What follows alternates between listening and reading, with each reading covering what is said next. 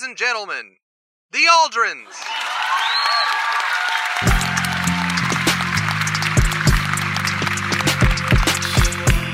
Arguably the most influential band in the history of the civilized galaxies, the Aldrins have impacted everything from common languages, arts, culture, style, technology, and perhaps most notably, music. The show was spiritual, man. It felt like everyone in the audience was family, but that family that, like, you kinda hate, but you still love. Damn, dude, course I like the Aldrins. They got the dopest, fattest beats. I mean, beats so fat, they butt cheeks flapping out of me, know what I mean? Sector 8, let's make some From their tumultuous origin... So it says here you're from another galaxy? Yeah, Milky Way. I don't think I'm ever gonna get used to saying that. Yeah, back where we came from, Milky Way was more of a candy bar, you know what I'm saying? Fucking this... Hey, yo, can we curse on this shit? I think that's You're fine. already cursing, moron. Yeah, we come from a planet called Earth. To their combative breakup. Fuck you, and fuck you too, Switzerland. Thanks for having my fucking back. You see how many people are out there? Yo, fuck you too. Fuck you. Few can deny the indelible mark that they have left on our society. But as more and more generations are coming up without their influence, and their solo careers fading, it begs the question, has the story of the Aldrins come to its end?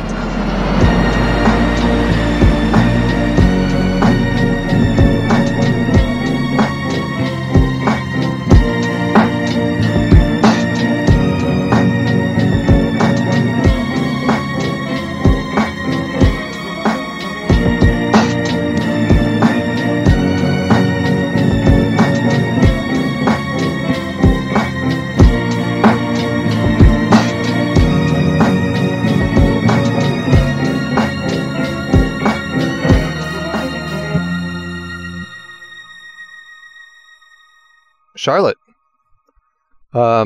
you're the first to arrive on this this habitat, which is a long cylindrical tube, basically. That has Literally not even 30 seconds in. of course. Penis! Listen, you're the one talking about long cylindrical tubes. Come on. Well, you're inside one right now, so well, you're not. You're on your way to the long cylindrical tube. Semen. I'm semen. Yep, Charlotte's already there. I posted the map in the chat there. It's roughly about 14 miles long and 4 miles wide. And since you're on the inside of a cylinder, like, it curves in on itself. So if you were to look directly above you, you see greenery, and possibly, depending on where you're standing, you see a central lake or pond, depending on, like, the size judgment between a lake and a pond, which I didn't bother to look up. You've just unloaded off of your transport to this this cylinder, which is the Canister Habitat FTT CL 1980. All right. So just kind of give you a quick rundown of, like, what Charlotte looks like. She is still very much stuck in the 80s with her aesthetic. Definitely looks a little bit worn and a little bit ragged. Looks older than her probably late 30s. Probably should. She's got, like, a mohawk, but it's not, like, spiked up or anything. It's sort of starting to grow out on the sides as well, and it's just kind of messy. Like, she's wearing sunglasses at all times. To hide the fact that she is incredibly fucked up at all times. The majority of the clothes are, you know, have pyramid spikes and whatnot, kind of a motif. And I think she's wearing a really, really old Motorhead t-shirt, and it might even be the t-shirt that she was wearing when she left Earth. Cool. Gross. Well, like, would you say that you would have probably packed light, or do you travel with a bunch of stuff? Oh, dude, she legitimately, the only thing that she has with her are her vitamins and her special shakes and tonics. Okay. Are they legit vitamins or are they vitamins? I guess you'll have to find out. Okay. All right. And so you find yourself, you've just gotten off of the airlock from your vehicles, or your vehicle that you transport that you've taken to this canister, which is in the middle of nowhere, so to speak, in space. And it's known as the Central Void. It's pretty much the closest void to the kind of center mass of the Great Attractor, which is the galaxy that you guys live in. And so imagine where this canister is located is kind of like the boonies outside the big city. Okay. Is, does she even, do I have, like, any sort of an idea of where to go or anything like that? Nope, you were just told that you're being paid to kind of provide your celebrity for a charity thing. And you were telling me kind of in your backstory that you've been kind of hard up for money in times recently, and so you jumped at the chance to turn some cash. I'm going to go and find a bathroom. Okay. Yeah, there's a bathroom in the shuttle terminal, which is building 2, and also there's a convenience store right across from it. The Gas and Go. She goes in and she's going to splash a little bit of water on her face and just look at how red and bloodshot her eyes are, and she'll put the sunglasses back on and she'll go into one of the stalls and she'll pull a joint out of her pocket and light it and just kind of sit there for a little while. Yeah, and there's not really a whole lot going on. You saw there was a shopkeep inside the Gas and Go, and there was one person in the shuttle terminal kind of working the desk in there, and that's the only people that you've seen since you were dropped off here. All right, when she gets done and she kind of feels confident in dealing with people again, she's going to go out to the front desk and stand there for a little while. All right, so you stand there, and after a minute, a older fella, kind of scruffy beard, wearing a long turtleneck sweater and some overalls, kind of walks over to your way and places his cane over on the desk and says, hiya, can I help you? I don't suppose you know where I'm supposed to be? Not in the slightest.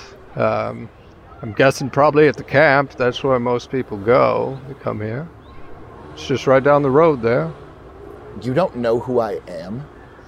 He kind of reaches down and grabs his glasses and puts them on, and they're the kinds with the really exaggerated hooks that go around the ears so they don't fall off when you look down at something. And he puts them on and kind of sizes you up.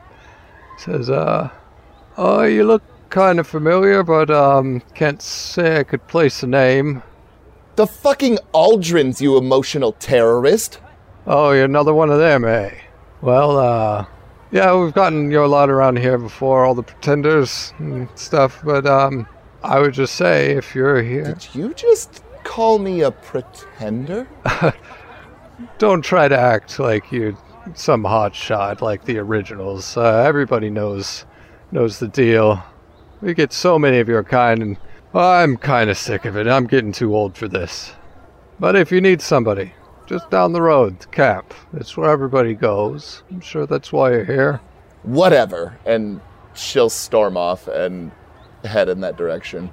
All right, and as you walk out of the shuttle terminal, there is a sort of kind of rough dirt road that kind of leads into the forest a bit, and you can kind of tell by the curvature of this place that it goes towards the lake and meanders and eventually goes into a campsite that's got 5 buildings of varying sizes, all kind of around a semicircular kind of hub area. And as you walk up, roll a notice check for me. All right. That's going to be 2. Okay. So you see your favorite things in the world. A bunch of kids running around. And they're all probably between 7 and 10 of Earth years and stuff, and there's varying races of human-looking kids and different other sort of species that are common around the central part of the Great Attractor, and you know, none of them are too out of the norm for what you're used to seeing. And then you see some people dressed as you know, kind of camp counselors that are guiding activities and trying to wrangle these kids, and it looks like they're all sort of filing out of their bunkhouses and getting their stuff together and, you know, finishing up packing their bags and all this kind of stuff. I'm just going to stand there and wait for somebody to come to me because I'm important. Okay. So you stand there for a while, and right now we are going to jump to a public transport that is just about to come to dock. And this space shuttle, if you will, is a very, very long vehicle. It's probably about as long as this canister habitat, which is a long cylinder that's kind of inside a rocky sort of asteroid kind of thing. And it spins within the rock. The rock serves as sort of shielding and all this kind of thing. And your public transport is just starting to orient itself into a dock maneuver.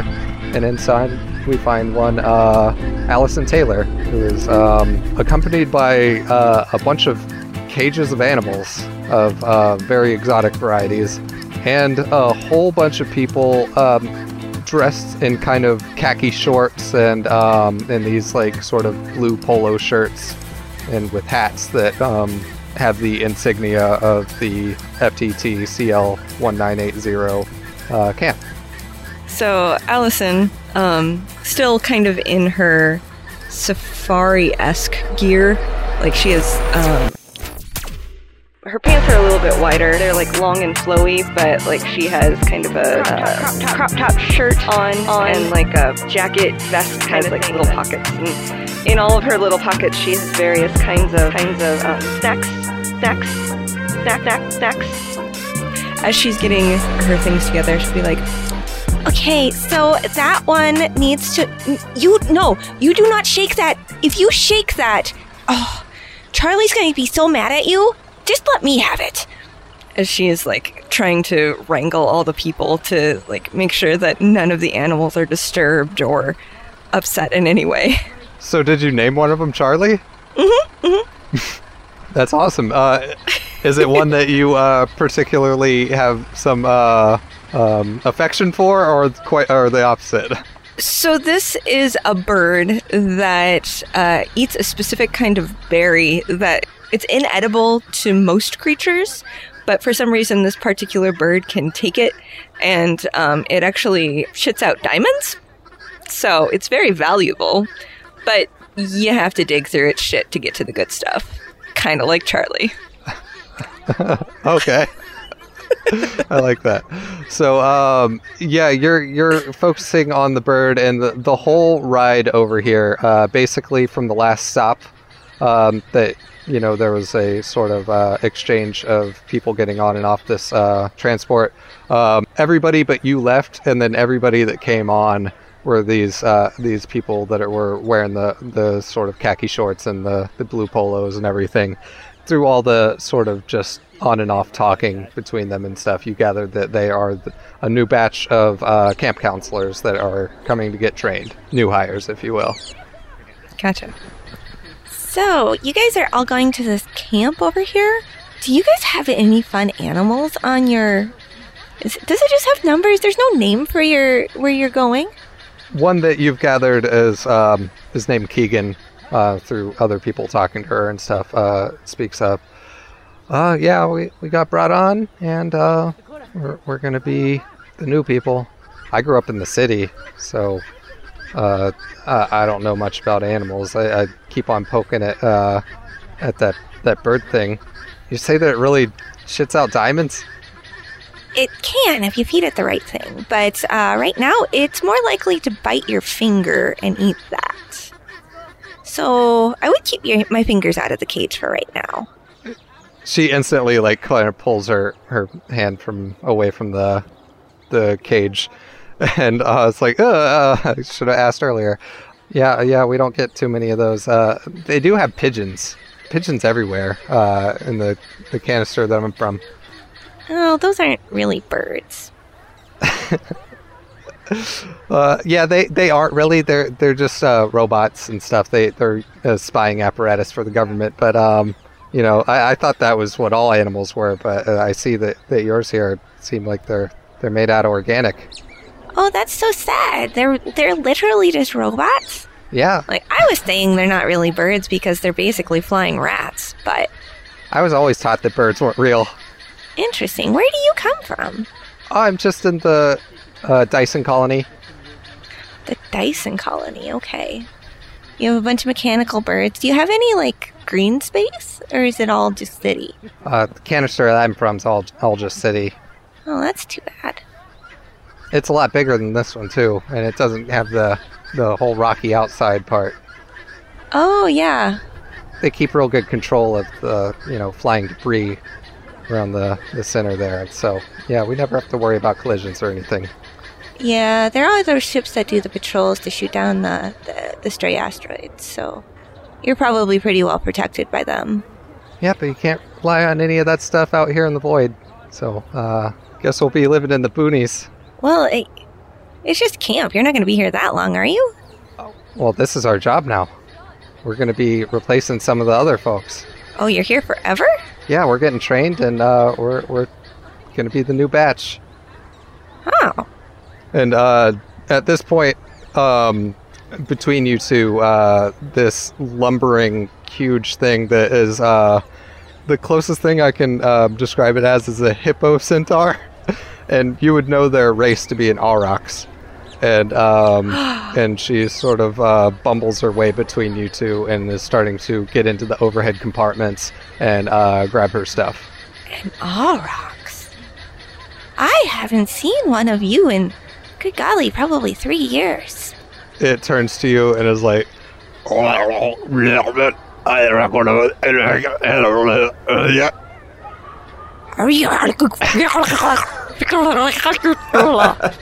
have like 6 languages. Can that be one of them? Sure, I'll give you that one.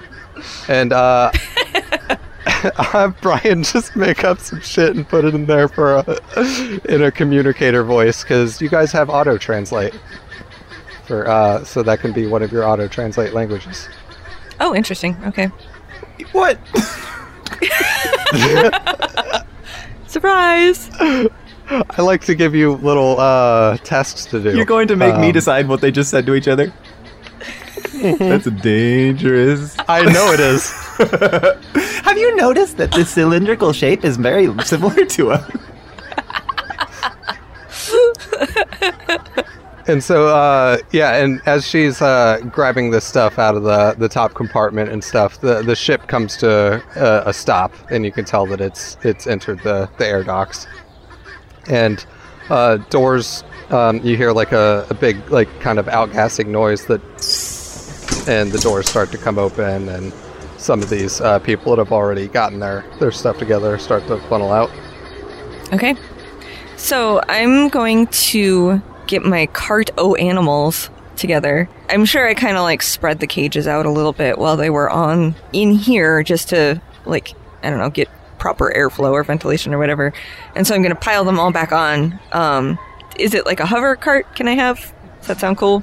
Oh yeah. Like each of the cages, like, would have their own sort of hoverness about it and stuff, so you don't have to worry about carrying them. Oh, okay, cool. So then I will guide them, I guess, out.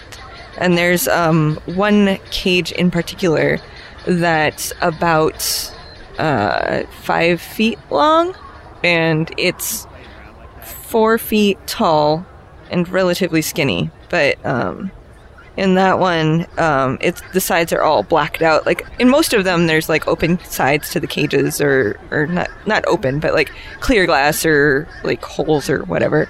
And this particular one is like sealed completely and just blacked out. Oh wow! And that's the biggest one. Otherwise, the other ones are all like relatively small, like bird cage-ish size, or smaller. So there's about 10 of them altogether. Okay. The pilot for this ship also, like, is kind of ferrying people out and then and everything, and trying to help you out with your animals and your stuff too, so that it can get a move on. And he says, "Yeah, hurry on out. I gotta get this ship moved." Well, I'm trying, but this one cage just doesn't want to move very well. Can you help me? He, without even like saying another word, just like kind of puts his hand on the back of it and shoves it and gets it moving. Thanks. That one has a bad motivator unit. Yeah, they all do, don't they?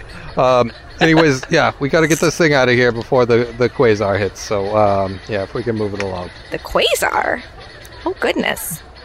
Yeah, you haven't seen the warnings. It's been blaring on the, bus auto talking feature warning things. I was talking to my friends that I've just met.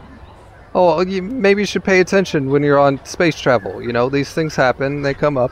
And, yeah, we can't have any ships out in open space when the quasar hits, so I gotta take this around to the docking area. All right. And I will hurry along with all my creatures then. Yeah, and as soon as the end of this cage is out the door, he just presses the button and the door closes back, and he runs back up to the cockpit to get it moving. And James Lamb, your personal transport has been waiting behind this public transport for quite a while, probably causing you some frustration, and it finally starts to move out of your way. Yo, we're moving again. About fucking time. What the hell are they doing up there? Yo, what is this place anyway? You ever been here, Jeeves? I only go where you tell me to go, sir. Yeah, this place is not like anything I've ever seen before. Hey, you know where we're supposed to go when I get out of here? I wasn't told anything about your trip, sir. Everything should be in the communications that you have. I do know that we gotta get you off-boarded pretty quickly, because I gotta bring it around to all the docking bays to get shelter from the quasar. I thought you was gonna fill me in and all that shit. I didn't want to bother reading all that shit. Sir, I'm just your driver, sir. Whatever. I don't know what I pay you for, Jeeves. Probably for driving, sir. I could drive the ship myself, probably. I hope that you wouldn't, so that I wouldn't be out of a job, sir. And at this point, he maneuvers up to the air dock, and the door on the side opens up. James Lamb, aka Buster Cap, is going to walk down the sort of gangplank of the future, and he does so like he's entering a stage to a bunch of fans, even though most people probably don't notice him. And he kind of hikes up his vibrant blue and orange leather jacket, kind of pushes his shades up the bridge of his nose, and then he's going to kind of adjust a dial on a cybernetic hearing piece. It's almost like two sets of headphones, or a set of headphones on his ears that have these Ant-Man antennas sticking up. And he looks around and he goes, "Well, not much of a welcome. Not much of a welcome. Not much of a welcome. Not much of a welcome." Yeah, you just see like the meandering bodies of these newcomer camp counselors and stuff, kind of getting their stuff all ready and getting ready for some sort of bus to come down the road and pick them up and take them to the camp. I'm gonna approach one of them and be like, "Hey, yo!" One that's like kind of got his hat almost sideways a little bit, and his shorts are sagging a bit too. He turns around and he's like, "What's up?" Yo, you know we're supposed to go to like get all set up for the workshops and shit. I'm one of the instructors. Oh, we're trying to be instructors too.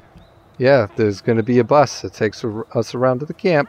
No. This is supposed to be like some private thing that I ain't riding on some bus with a bunch of kids. Okay, man. I guess you could just walk it or something. And then he goes and takes his hat, and it's like sideways the one way, and then he turns it sideways the other way. And then just turns around on you. They probably all want autographs and shit anyway. At this point, your personal driver had gotten your stuff out of the space trunk, I guess I should say, and leaves it out on the thing. He's like, yeah, I got to get moving, Mr. Lamb. Hey, yo, Jeeves, don't leave me. No, I might need a driver. I gotta get up to this fucking, I don't know where they're going. We gotta follow these buses or some shit.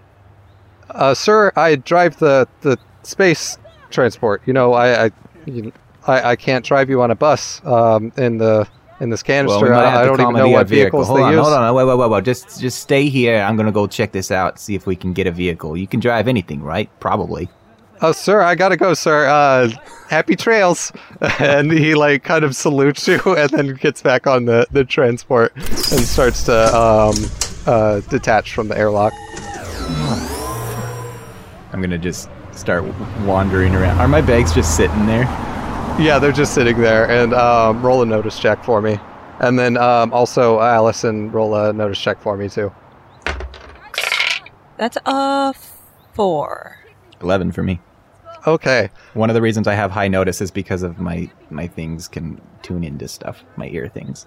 Okay, so James, amongst the kind of idle chatter that was going on amongst these would-be camp counselors, you hear the voice of your old bandmate Allison, kind of, messing with her animals and getting them all sort of prepared for the next leg of the journey into the campgrounds.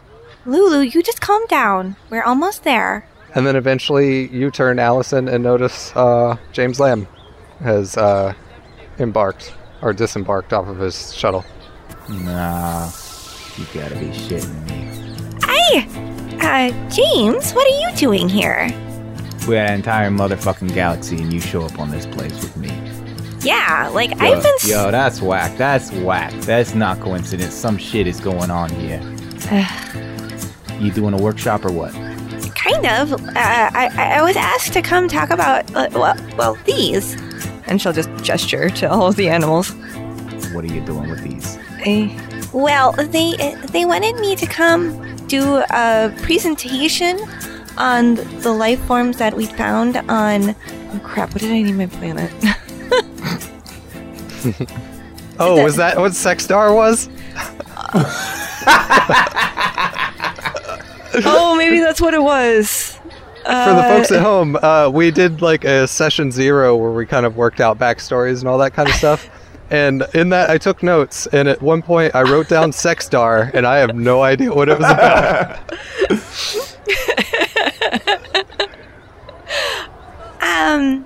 On the planet Sexarian Delarthion.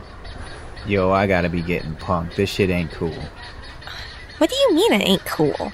They knew we was in a band together. They wouldn't just invite us willy-nilly, just coincidentally. It does seem a little... What are you here for? I'm doing a motherfucking workshop. What do you think? I gotta teach these guys some boss. Right. So, they come to you as a music teacher? Or, for the band stuff? Or, what are you gonna teach them? Yeah, if you want to call it that. I don't know. I didn't really read the memo. I thought Jeeves would handle that, but apparently all he does is fucking drive, so... Anyway, you know where we're supposed to go. I gotta get some sort of transport. I ain't riding on these fucking buses with a bunch of kids. They're gonna be all over me. Well, I think this is just the place that we're supposed to get on some kind of transport to go somewhere else, if I understand correctly. And at this point that you bring that up, you see coming down the dirt road out of the woods, there's a sort of... It's like a bus, but the top has been cut off of most of it. And so the top is only around the driver's seat area, and so it's like a bus convertible. And it drives up, and it's got kind of off-roading wheels on it. And it honks its horn twice as it pulls up, and then people start funneling onto it. And it's got a drop tailgate on the back, and so the back sort of 20 feet of it doesn't have seats. It's just for people's stuff. I would like to go over to the driver and ask him if he knows of a symposium on the wildlife of Sexarian Delari. Oh, well, ma'am, there's some wildlife here. There's horses.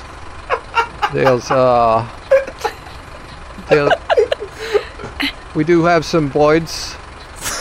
The accent is everything. I see, yeah. No, Now I said son, I'm just a small town country lawyer. But So if I let's do go there. Let's make our escape. He looks exactly how he sounds, too. I was picturing him as the fucking neighbor in Pet Sematary. Yeah. So it's like the neighbor from Pet Sematary, except for it's the role that same guy played in My Cousin Vinny, the judge. No, I brought the animals, and I'm supposed to tell people about them. There's supposed to be a whole thing about preserving wildlife, and apparently teaching music. So I don't know what's going on. Well, ma'am, that sounds fantastic. And, well, let's get you down to the campsite. I'm sure that they know what's going on down there. I just drive the bus. I don't see anywhere else that we could go. James reaches up to the blue skin of his neck that's tattooed almost like, and it's kind of fades into speckly and then gets to his normal facial color when it reaches his face. And he kind of does the y'all got any scratch on his neck, and then spits in the dirt and says, "Fuck it." And he grabs his bags and he starts making his way to the bus. All right. And the driver kind of walks from around the bus and starts to help you too with your stuff, since you have so much more of it than the others. Well, maybe we're supposed to teach the kids? At a camp? That seems weird. What do you think, James? He's like throwing his bags, a couple of the duffels up over the thing, but then he takes some of the hard case ones and he sets them gently on the back and he says, I don't give a shit. I just want to get to wherever we're going and maybe get a drink. I hope I can drink here. I'd be pissed if I can't drink here. Oh, well, one of my creatures actually secretes something that's like No. 100 proof. No, it tastes really good. 100 proof. It's kind of sweet, and it has a Yo, very good you got a intoxicating. fucking lizard or some shit that shits out 100 proof? It's not shit. It's an excretion that comes from the glands outside, just outside of its frills that come out on its neck. As this conversation goes on, the bus, kind of takes off with you guys and heads to the sort of center of the campsite there, and you see like a bunch of kids that are waiting for this bus to come and collect them, and then you guys see a soul figure standing in the center of this area, just looking around, looking pissed, like hand on hip, and just waiting to get acknowledged by anyone around. And roll a notice check. 7. Yeah, there's some honky ass hokey boony shit right here. I only got a 4. Oh, that's good enough. You both can tell pretty quickly that as the bus comes to the stop, that is Charlotte Greenman, your other former bandmate. Motherfucking son of... Well, This shit is rigged right here. They knew we was coming, and they's up to some bullshit ass... Like, they're probably some paparazzi. everything's always been about you. This is why we broke up, you asshole. Nah, there's something going on. You're probably not wrong. And Charlotte, you can see that this bus just stopped beside you. And you can hear the voice of James Lamb getting loud and obnoxious and impatient. As usual. She's just waiting, hand on her hip. You see him, like, yanking his luggage off. Just throwing curses into the air. Well, looks like the band's back together whether we want to be or not. Do I see any place where I can go? A check-in place, cabins, anything? Yes, there are 5 cabins kind of set in a semicircle around the center of this clearing. And then, like, one of the cabins, the centralmost one, is the biggest one by far. And from your angle, you can kind of see that there's a dock that goes out along the blue surface, kind of beyond the beach. You have a map I could look at. and everybody is starting to grab their stuff from the back of the thing. One of the people, he kind of looks a little bit older than the rest of the people that showed up with you guys, and he's got this big metal travel case that's got the wheels on one side and the arm that extends out of it and everything like that, like that you could take through an airport and all that kind of stuff. And he takes that out and gets it on the ground, and then you see him like sort of dust his shorts and look around at the bag that he had just like carried on with him and everything, kind of brutes through there, and you hear him go, damn it, I lost my key. Does anybody have like, I don't know, like a knife or something so I could get this lock undone? I am going to pull the knife out of my belt and toss it at the ground very close to his feet. Oh, whoa, okay. A simple yes, and maybe handing it a handle first would have been nice, thanks. He reaches down and grabs it, and he starts to, kind of jam it in there, and there. Ooh, you're not gonna like this, Tim. He breaks the tip off. Did you just break my knife? Look, after all this is done, you send me a bill. I'll buy it. I'll pay for it. This is completely unacceptable. Where's your supervisor? I don't know. I just got here with the and he's like starts to like grab his case and like drag it through the dirt, and like the wheels are getting all like caught up with dirt and everything like that, and it's just like kind of dragging, and he's like pulling it as fast as he can, and some of the other people are starting to just kind of meander in towards the middle. And as you guys are getting your stuff off, you can see all these like youngsters starting to throw their stuff in there, along with some of the other like older counselors are helping them out and everything, and they're starting to file in onto this bus. Charlie, before like the kids get like too close to them or anything, she's just going to get really close to James, and she's going to whisper in his ears, "You're whack as fuck," and just walk away. Yo, what's good, nose candy? And then he's gonna stop for a second and think, and then he's gonna kind of press a button on one of his earpieces and kind of lower his head and go, "Recording. These candy nose mofos amped up on no dose, shaking like a snow globe, dizzy like a ho-ho," and let go, and then be like, Recording saved. Start hauling his bags. Bust the cap, you ain't busting crap. Do a whole lot of talking, but ain't busting fact. Up in gats, now gotta feed the rats. About to toss you with the snakes, you snake ass bastard jack. And all your raps is wax, so I'm clapping back. It's like graduation, the way I got these flying caps. Fuck you, James Lamb, you piece of shit. He's all in his luggage the whole time that she's saying that, and then at the end he goes, "Yeah, I heard that. That was real good. Real cool, man. Real cool." Yo, that one went really well on the fucking billboards, you know what I'm saying? Like, real #1 piece there you got. Nice, just quality material. James, Charlie's always been better at freestyling than you. Nice of you to chime in, Switzerland. I'm just gonna spit and kick in the door with a broken knife.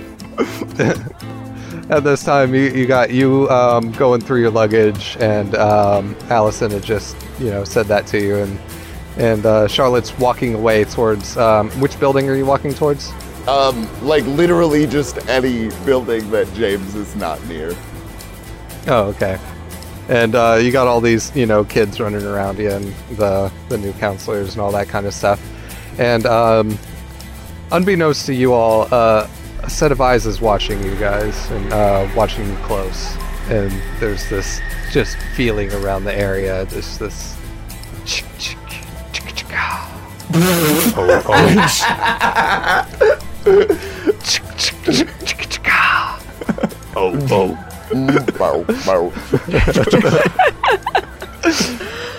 And so yeah, Charlotte, you're going to the big building? Yeah, and she's whistling, like kind of humming to herself.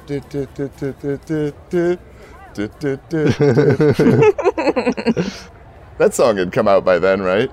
Yeah, definitely. I think that was 70s.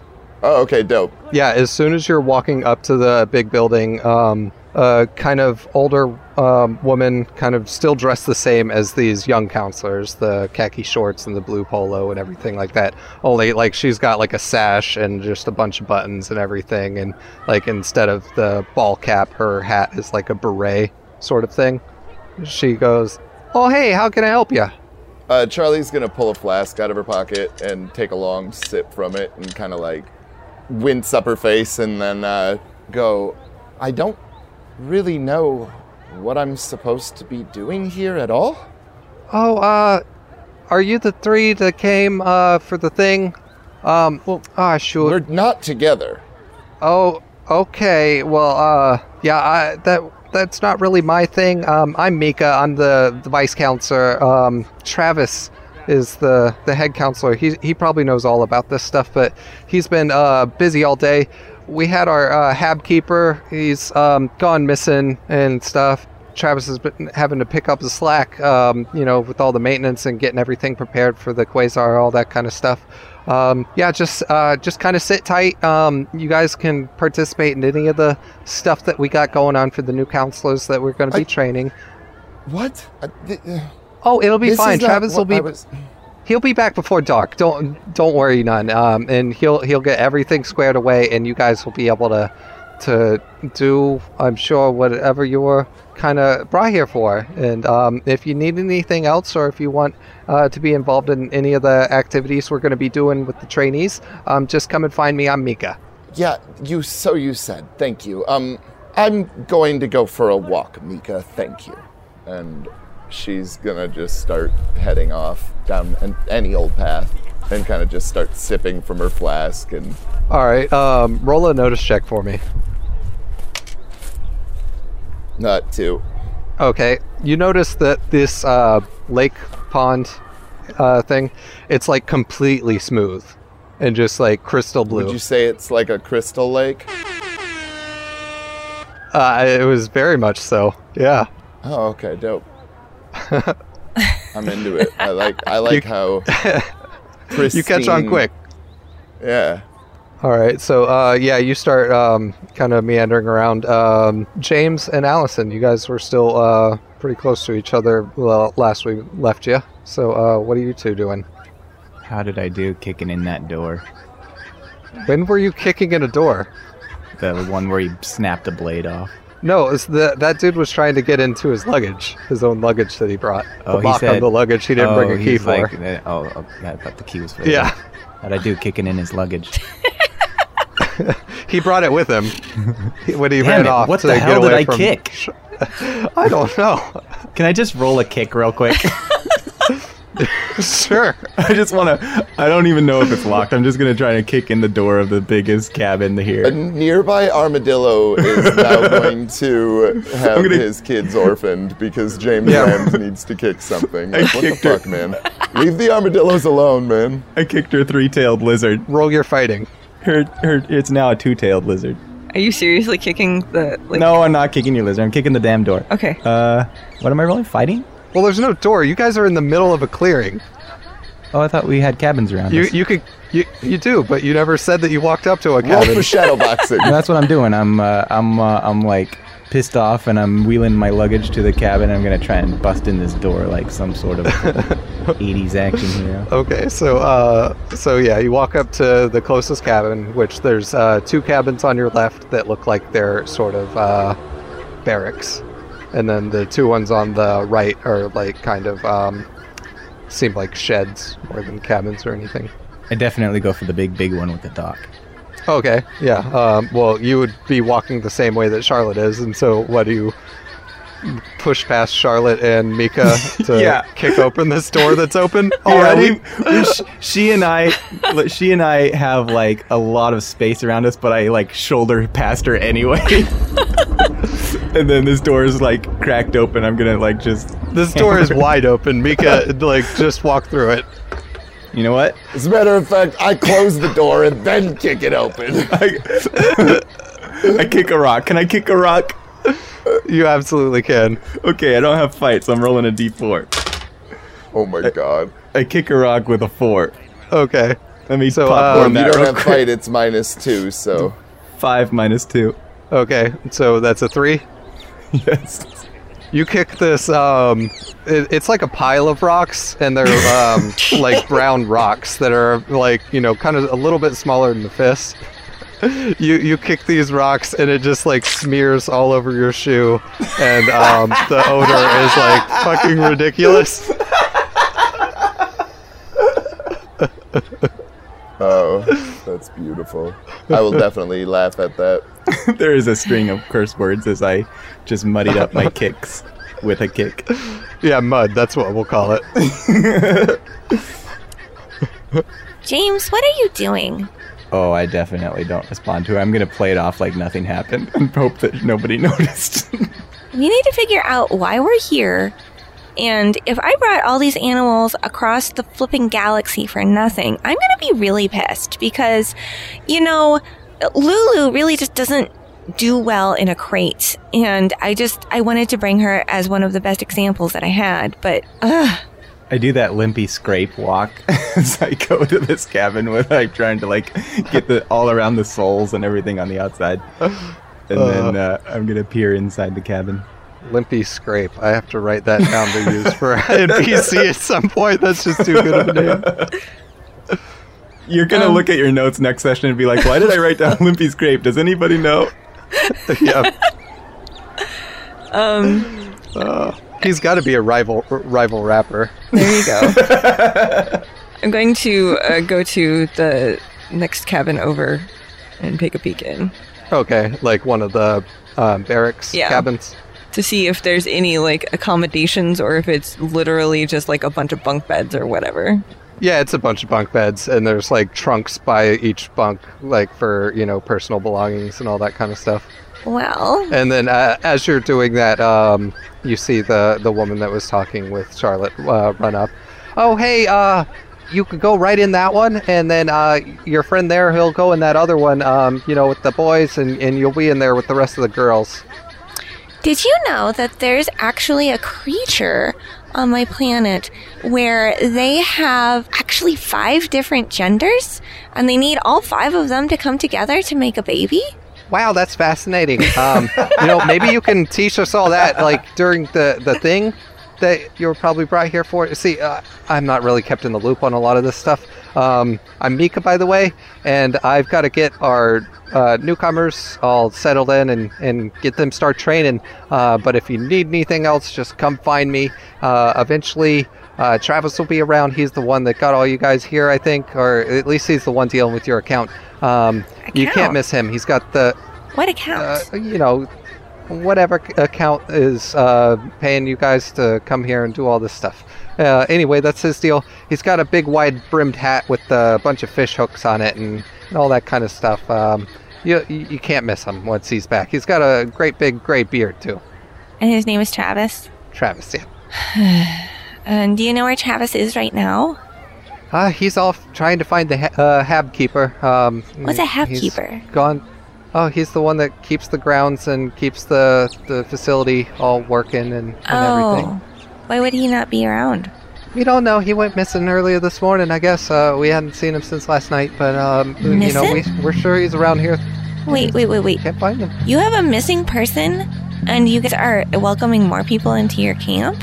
Yeah, this is kind of a busy transition period, and, you know, we couldn't let the kids, you know, kind of in on what was going on, and, you know, honestly, it's probably their fault. You know, the fucking... I hate those kids, especially Spencer. Spencer. I'm glad that he's leaving. Look at him right now, and like you see this one kid that's like about a foot taller than the rest of the others, and like he's like dumping out some other kid's backpack like all over the dirt, like right by the bus, and like kicking dirt over the stuff that fell out. And the kids are yelling at him, and the bus driver is like running over there to try to deal with them.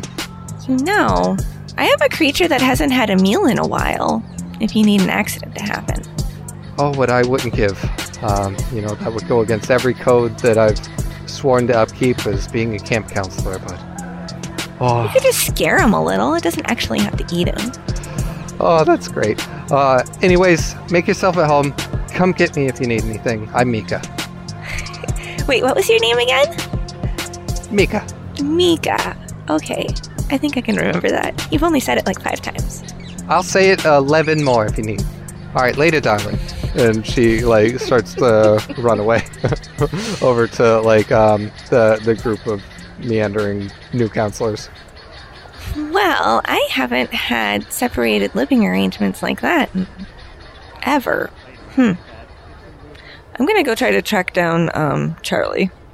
Roll a survival. That's a 4.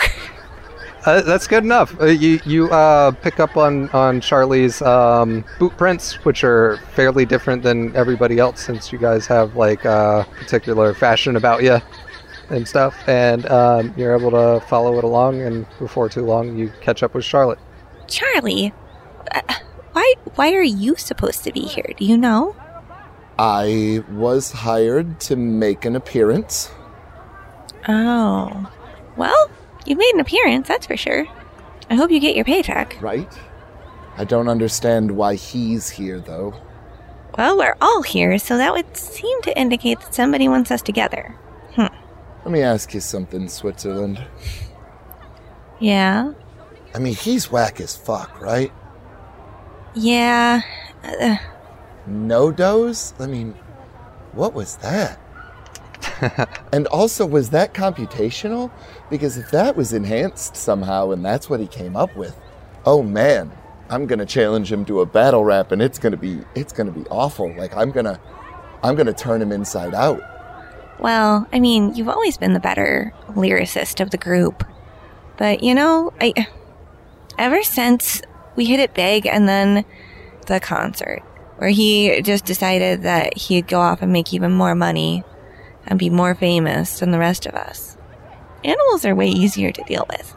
Yeah, well, I think Charlie will pull out her flask and take a sip and, like, offer it to you. Oh, thank you.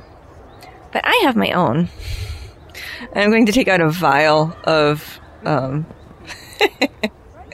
of the lizard secretions. It's like a swirling purple.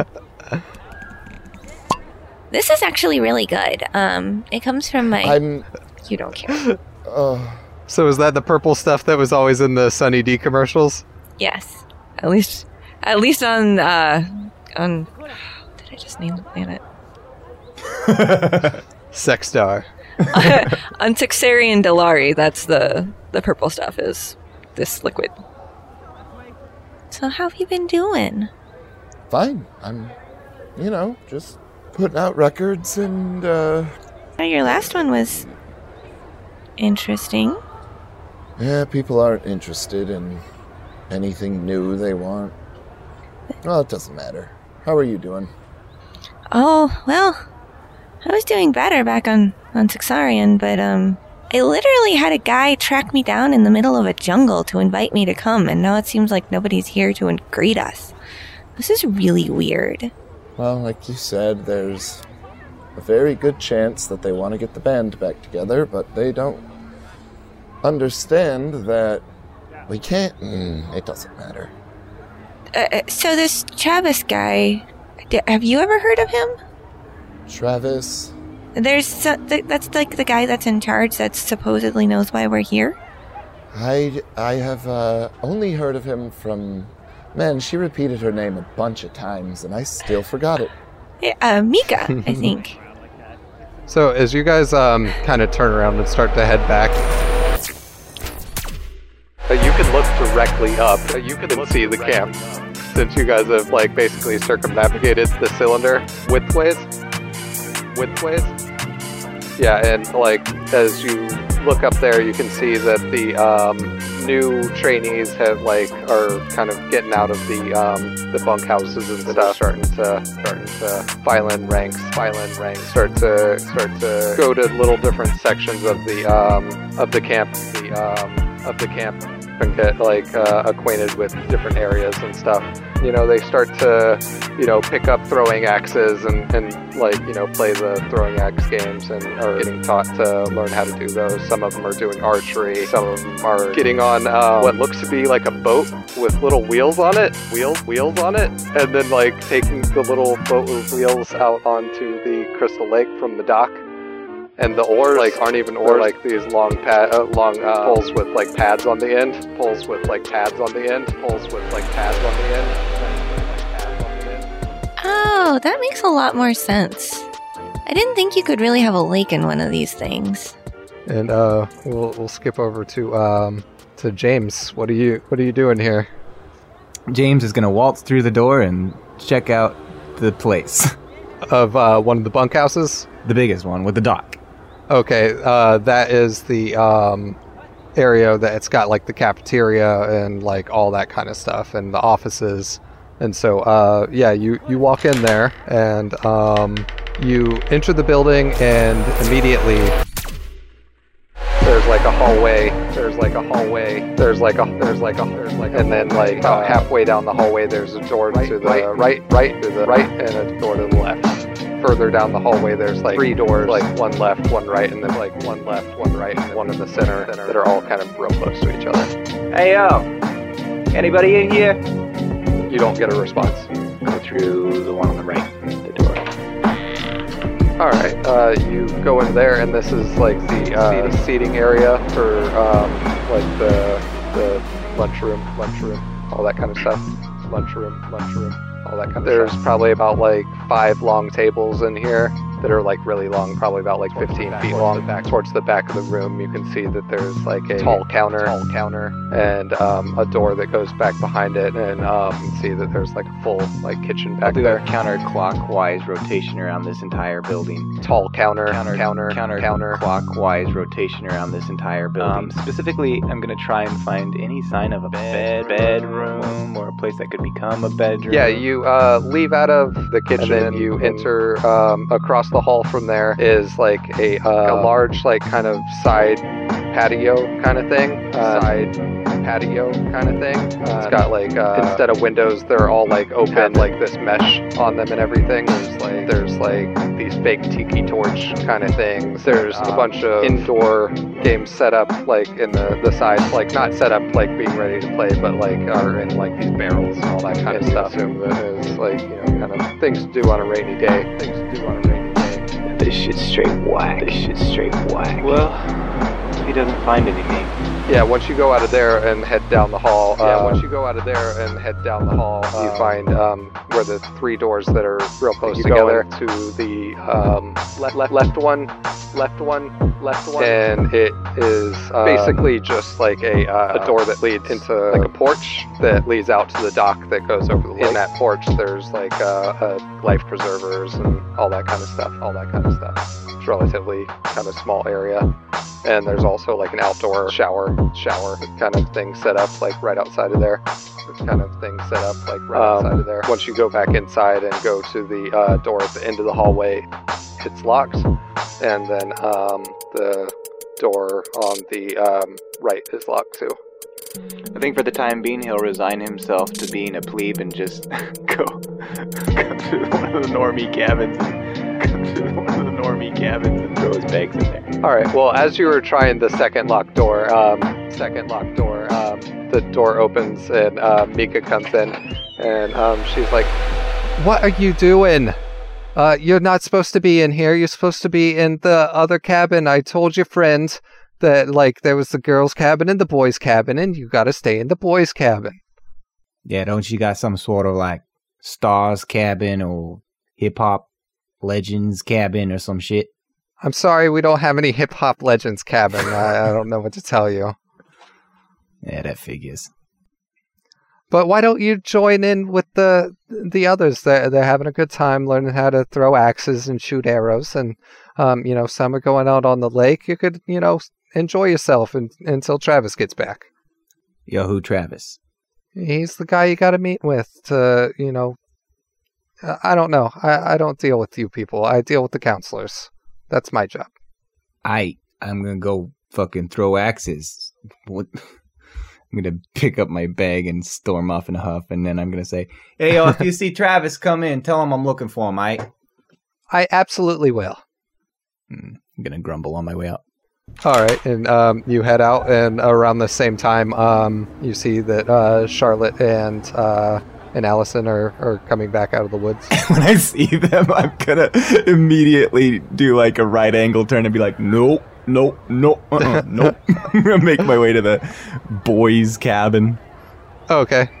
And so, you start making your way towards the boys with the Z cabin. And, what are you doing there? It's not where all the people are throwing axes and shooting arrows. No. That's for sure. I see I see the bunks, right? Yeah. I don't care if they're all taken. I'm taking one of the top bunks. Yeah, there's plenty left over too, because they're used to having more people than just the amount of counselors that are here. I have a lot of baggage. Do I see a closet or anything? There's no closets. They're just trunks on the floor, like next to these bunks. All right. Well, I'm gonna claim all my turf in this place. Are you claiming 2 beds instead of just 1?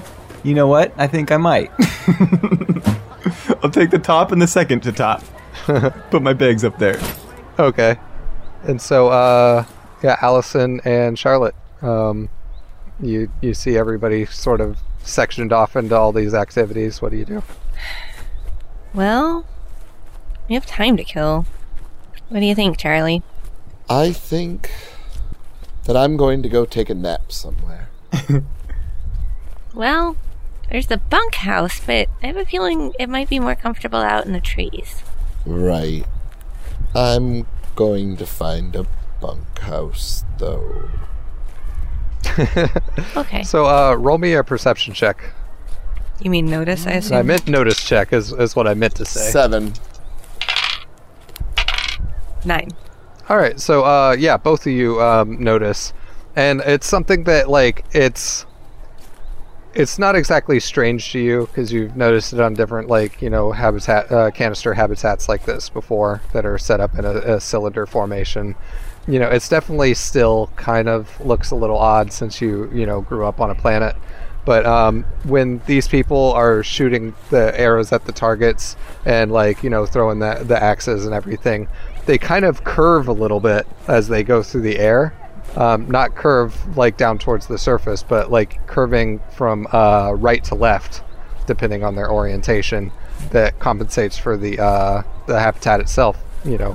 Rotating. Rotating. Yeah, and stuff. So it's just an interesting little quirk that you notice and everything, and you can see it every time that somebody lets one of the arrows fly. And so none of you guys are gonna like join in any of the reindeer games or anything like that? Absolutely not. Like, until somebody comes and tells her what the fuck is going on, she is completely over this. Okay. Well, I guess I'll go throw axes. Yeah, you go over, and several of the new people are there. They have name tags on now. Oh, good. And so you see Burton is the dude with the sideways hat. Keegan, who you talked to on the ship. Leb, who is the hippo centaur. And also Krista, who's really short, like shorter than a lot of the others. They're all over throwing axes at like stumps, wooden stumps with red targets drawn on them, painted on them. The whole sort of class thing is being administered by a dude that's actually wearing like instead of just the shorts, he's like got his the bottom legs of the shorts like zipped on to where they're full pants. He's like got this like long hair that's kind of just like blonde at the tips sort of thing. And has his like collar popped up. You see his name tag, it says Thorn. And so as people throw, he's like constantly giving advice like, don't forget to compensate for the rotation of the craft. Did Charlie leave, or is she still there? Oh, Charlie's in her in the bunkhouse. Oh, okay. Because I'm going to be spying on them. So if I see that Charlie, Okay. if I see that Charlie bailed, I'll make my way down towards the axe throwers. Oh, okay. And so, yeah, you get there and the same stuff is going on. Oh, hi, James. Decided to join us? Hey, you know this Travis cat? No, all the communication was pretty vague on, like, exactly what was happening. I was just asked to present my animals, and I didn't even really have a contact. I assumed there'd be, like, a building at least. A better building. Yo, when I saw how many zeros was on that money, I just assumed that we'd have a fucking place to stay. This place would be really hopping, but this is some, like, 6th grade bullshit.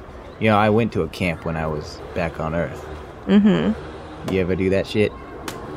Yeah, I did a little bit, but my parents were really more into sciencey stuff, and so, like, they didn't send me out into the woods so much. They were more interested in getting me trained up in chemistry and engineering and stuff. Man, I got invited by this friend named Clyde back when I was, I don't know, I must have been like fucking 9 or 10 or some shit. Yeah. He turned out to be a punk-ass bitch, but it was alright, you know. There was a lake in Bunks, and it's bringing back a lot of weird memories. I ain't thought about Earth in a long time, to be honest. Yeah. I think about it sometimes when I'm comparing my new animal species, but... Man, this thing got me all up in my feels. Oh. Ah, fuck this. I just want to throw some shit. I'm gonna pick up one of the axes and just, like, wind up like a baseball player. Alright, don't forget your follow-through, bro. I already threw it. Halfway through his statement. Yeah, then roll, I think it's shooting if you're throwing something. You took shooting after the Ghostbusters thing, didn't you? It's part of my backstory. Hey, that's not what it's called. It's the Ghost Exterminators. It's legally distinct. How dare For I? the folks at home, make sure to listen to our one-shot, which turned into a 3-shot, the Hoser of Lake Nipissing. It's great stuff. 11 shooting. Okay, yeah, you get a bullseye on this. He's like, whoa! I swing my arm in a windmill form like I'd almost tweaked my shoulder, and I'm gonna jump up and down and be like, "That's what I'm talking about! Fuck yeah!" Okay, everybody, did you see that? Horrible form. Like, it definitely never do what he just did, but that was a great shot. Like, the luck involved had to be enormous. I'm gonna wipe my nose like Bruce Lee and be like, "Yo, if any of you want lessons, come to me. I know what I'm doing. I've been, you know, I go down to the range sometimes. It's nothing big, you know, nothing fancy. I just shoot some and I rattle off a bunch of really big ass guns." And then he takes another axe and he hands it to Alice, and he's like, what do you got in you, animal lady? I suppose I could try to throw one. That's a 5. Oh wait, no, it's -2, isn't it? I take that back, it's a 3. Oh, okay. Okay, so yeah, it just goes right past the stump, and Leb was standing over there, the hippo centaur, and you almost hit one of her hooves. And she's like, Seeing as how this penis-shaped thing is rotating, it curves your axe throws. You need to compensate for that. You could have killed me. and like raises her arm into the air. Haha, penises are hilarious. Chris should never have let Brian do the translations for this language.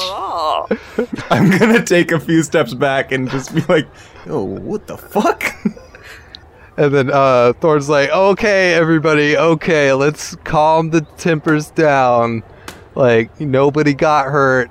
You know, like, okay, maybe animal lady, why don't you try some canoeing? I usually have birds that help me.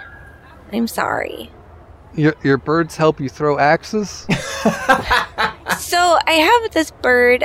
Normally, I don't go anywhere without it, and it usually is able to attack things for me. Keegan was telling me about that. The bird that poops diamonds. No, right? no, not that one. There's actually, it's a giant bird. It's as big as that tree, like height-wise. Yeah, it normally just attacks whatever I need it to kill. She got this crazy lizard or some shit that shits moonshine. This lady's crazy, let me tell you. Okay, wow. It secretes... never mind. For the first time since I got here, I'm like weirdly like happy again, and I'm gonna be like, hey, I'm gonna try one of those axes again, but you say they got canoes out there? Or? Yeah, their canoes right over by the dock. I'm gonna crack my knuckles. Just make sure you get oars, though, because you can't really canoe without the oars. Or what? All right.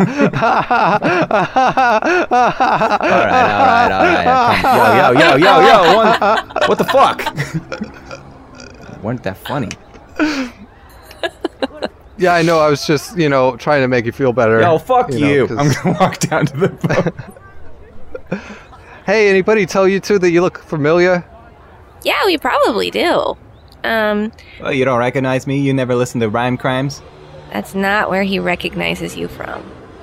Oh, you mean like the oldies? The Aldrins.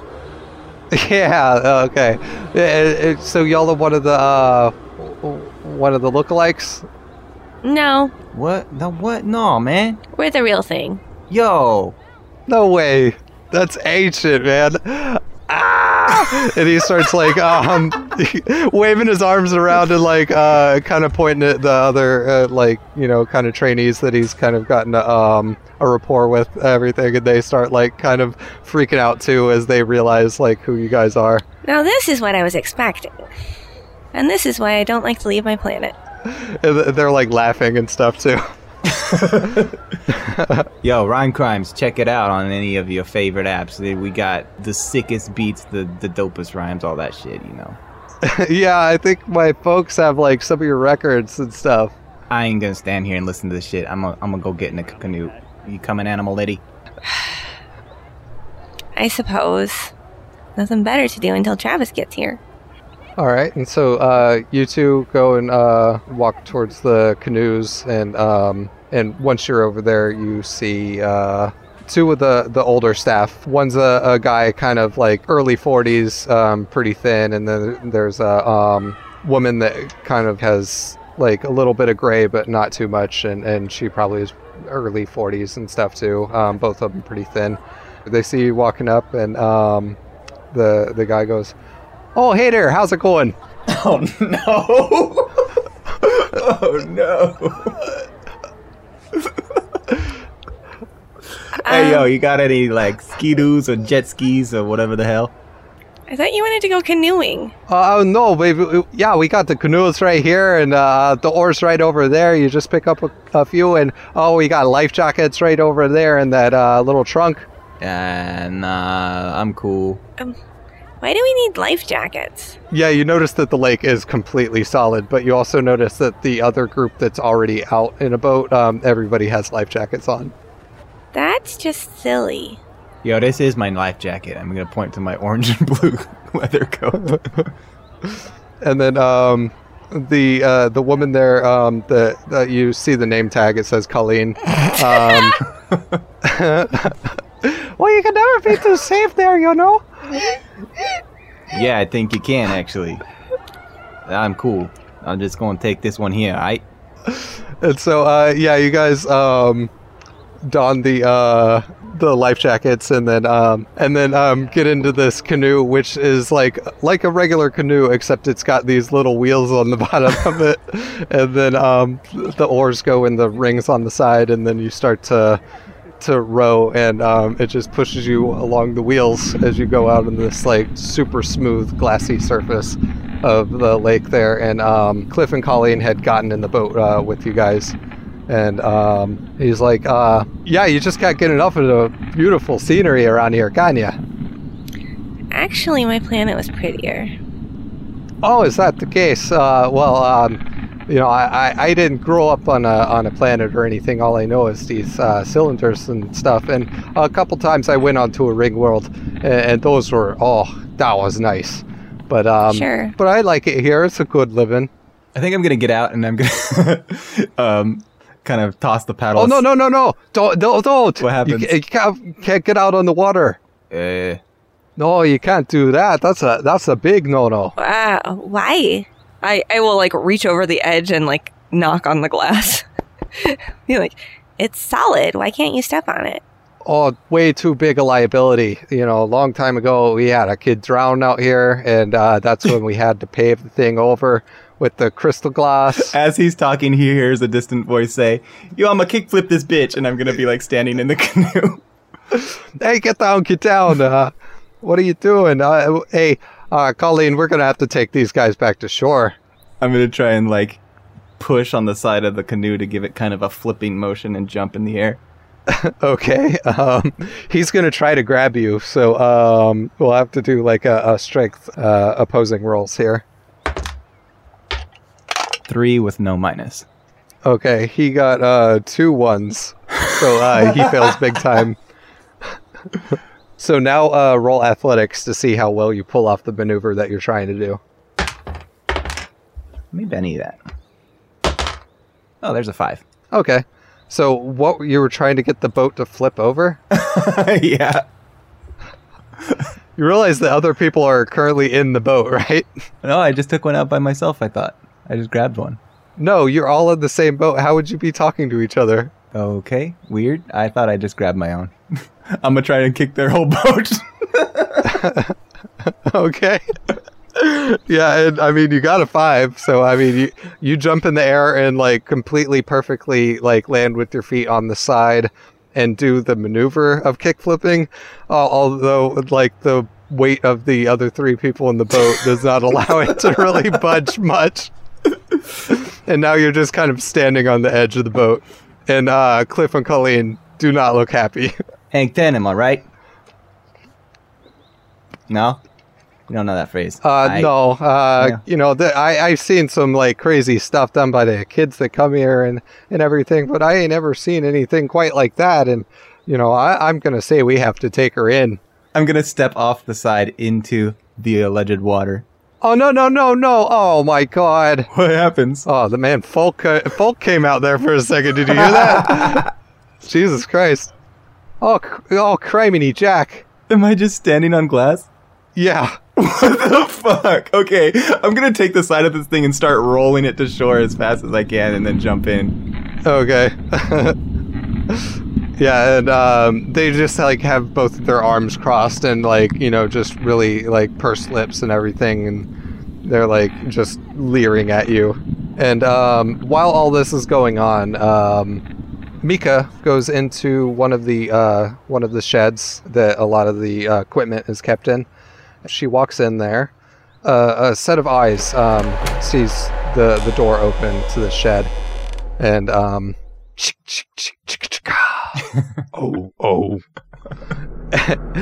And like the door opens and Mika walks through, and a hand grabs an axe off of one of the walls.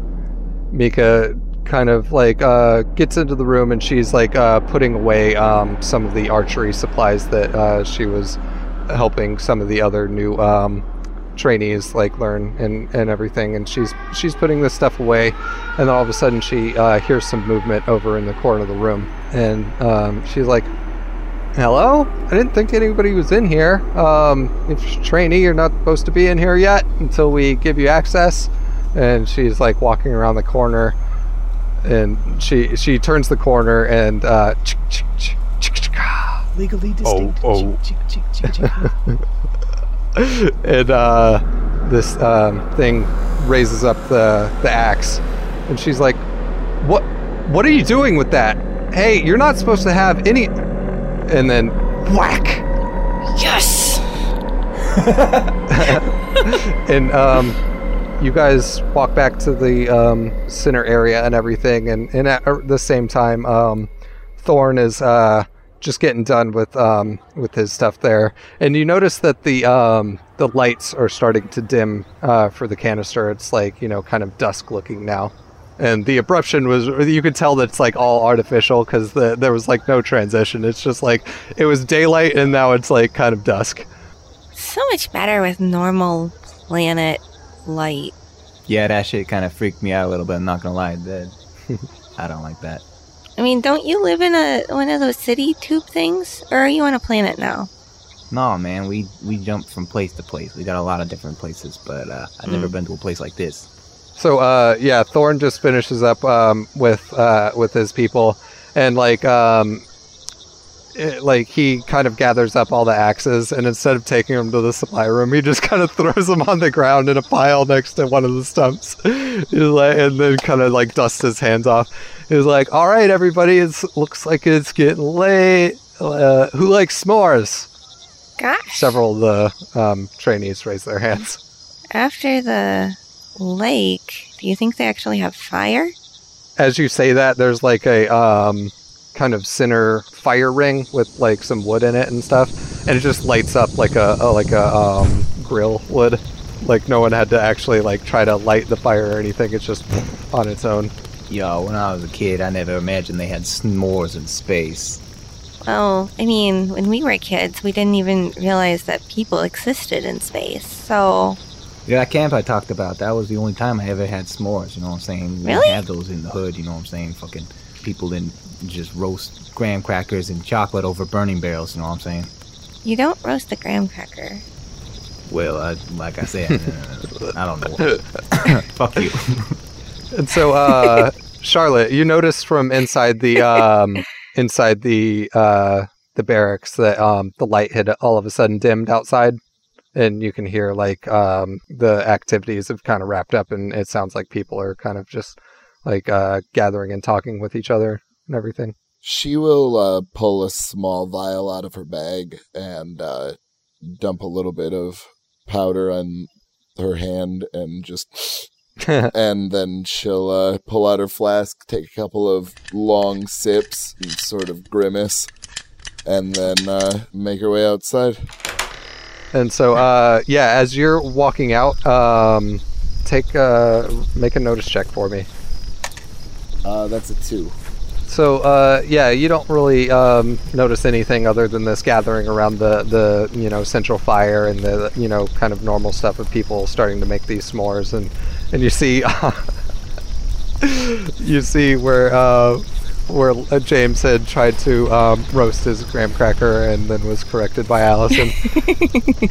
She will make a point to not sit anywhere near them, and she's just gonna kind of be like sitting there just like tapping her feet like incredibly fast, just like bouncing her legs and just fidgeting in general. Yeah, on one side of you, Charlotte, you have Cliff and Colleen, who you haven't met yet, and because you haven't really met hardly anybody. And then on the other side of you is a bird person, which is exactly what it sounds like, a person that is bird-like in features and has wings. And their name tag says Sella. She'll kind of look up at it and go, "Achuda, Han Solo." Sella's kind of feathers plume up a little bit and stuff, and she kind of bobs her head a little bit as she looks at you. And then she's like, hi, I guess. Well, that was way more anticlimactic than I was expecting. What were you expecting? Like some kind of squawking or something? You know, like people have unfair expectations of bird people. Actually, if you understood the reference that I did, it was Jabba the Hutt from a movie back on Earth. That's beside the point. And he actually has sort of a very deep and guttural voice, so maybe that's what I was expecting. Thanks for making assumptions about me.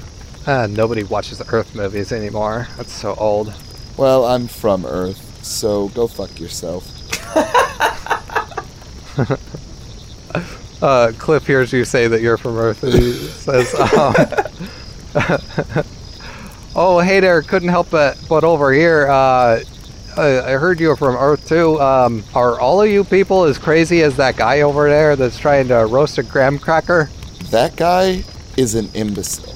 Yeah, he tried to tip our boat over. He almost got us all killed. Isn't the lake fake? Yeah, but it's still super dangerous. You know, we can't take any risk like that. Not since the accident. What? Cliff, that doesn't make any sense. Yeah, sure, but we wouldn't want to get sued. Like, listen to what you're saying. What?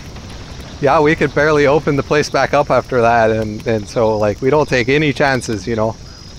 If anyone is crazy, it is you, Cliff. I am... What is this, and how did I get involved? And she's gonna pull a hand-rolled cigarette that's probably gonna have a little bit of something else in there, and she'll light it up and just kind of... As you're doing that, you start to hear guitar music coming from behind you. You all turn around or turn towards that direction, and you see a guy walking out with khaki shorts and a blue polo, and he's got like a sort of Carlton style sweater wrapped around him, and he's got the wide brim hat with the little fish hooks on it and everything like that, and he's got his guitar. What the fuck are the fish hooks for? It's just a thing. You've never seen a hat with no, like normally fish hooks on it? you wear the fish hook hat because you have a lake to go fishing in. Where the fuck is he using fish hooks? You have a lake right behind you. You have a beautiful, pristine, crystalline lake behind you. I am so confused right now. And so he walks out and he's like, "Oh, hey everybody. Oh, I'm sorry. I gotta stop you there. We can't have smoking. Like, you know, we're outdoor bonding, you know? Like, we want to have clean air going into our lungs or whatever." Are you Travis? Yeah. Shut the fuck up, Travis. Oh, hey, let's calm down on the hostilities. Like, Hey, yo, Travis. Travis! Yo, what the fuck we doing here, man? What he said? Yo, you know you called us, right? You know we was all in the band before. You trying to get us back together? Some sort of paparazzi ass shit right here. You from motherfucking tabloid or some shit? Whoa, let's take down the hostility in the area, guys. Come on. Like, camp is about friendship and We are going togetherness. to continue to be in a very aggravated state because you are the only person that knew that we were coming, and you have just shown up now, and then all you're going to say is calm down? Go fuck yourself, Travis. Yeah, thanks for leaving us hanging, homie. That shit's whack. I found myself wandering all around this bullshit ass place trying to find a place, and I gotta take a top bunk at some kids or some shit. Like, where's my place? This was supposed to be a big deal. I was supposed to have a workshop and a place to stay, and you know I'm still in a band, right? I'm a fucking rap group. I'm like the top of the charts hip hop. You can't treat me like this. Shut the fuck up, James. Yo, you shut the fuck up. Hey, everyone. You're whack as fuck, James. You're whack as fuck. You are Why don't you show literally him the worst your rapper amazing rap skills I out have here ever again. heard. Motherfucker. Everyone, you want to this is go? just a big misunderstanding. No, seriously, no, absolutely. By all means, come on. Let's turn on your stupid thing. Let's see what you got. The only place I want to go is off this dick ass planet. Thorn starts going, fight, fight, fight, fight. A couple of the trainees start like chiming in on that too. And then like all of a sudden all of that is interrupted by a very loud whistle, like a sports whistle kind of thing. James dials down one of his earpieces. I look around. Who's whistling? It's Travis. He then drops the whistle back down to his chest, and he's like, "Okay, everybody, let's calm our nerves, and how about you three just kind of chill out a little bit, and I'll explain to you later everything that's been going on." Yo, you'll It's explain okay. to us right We now. can get What the through fuck, this. Travis? Yeah. Okay, so as you know, the quasar's going to be pointed at us soon. So, there's a lot of stuff to take care of with the facility so that, the whole thing doesn't vaporize and everything like that, and that we can still go home and have a good day after everybody's done here and everything. What the fuck, Travis? And one of our staff members just happened to go missing this morning, and what I the kind of fuck, had to... Travis? I understand why you could be a little perturbed. Why the fuck do you have a guitar?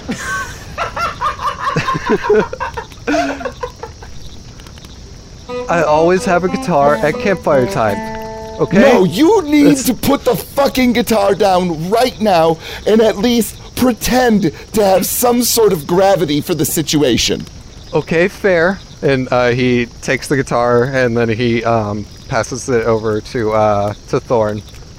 Who just takes it and kind of starts like noodling around on it and stuff like that. With No noodling. No noodling. Absolutely not. I can't. No. I can't even noodle. Somebody's fucking missing and you want to noodle?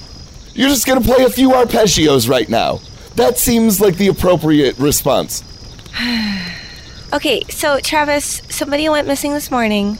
Yeah, I mean, like, it's just the Hab Keeper. He might be somewhere just, working on something, getting things ready, and maybe just didn't communicate with me, and it might have been my fault. Does he usually do that? No, but, and it might be a prank by the kids that left earlier. That every time it's the end of season, some kids get together and they pull a big prank on us, and, maybe he's part of it. I don't know. But, anyways, there's a lot of safety stuff that had to be taken care of in his absence. Is there so I was taking care of any way it. that you can get to a fucking point? Yeah, let's chill out. Continue on. You guys will still be paid for your gigs and still be able to do them. No. We need to find missing person. Also, James, this is not fucking over. We will be finishing this at some point. You do understand, Yeah, I don't right? think that we're on a first-name basis here anymore, homie. Not your fucking homie, James. Yeah, you got that right. As you guys are arguing about this, there's these not exactly like windows, but like kind of clear panels that are on the far edges of both sides of the habitat, and they are now switching from you could see the blackness of space, and now they're starting to go a little bit like a red outside, and so that red is starting to carry on the inside and tint everything in here.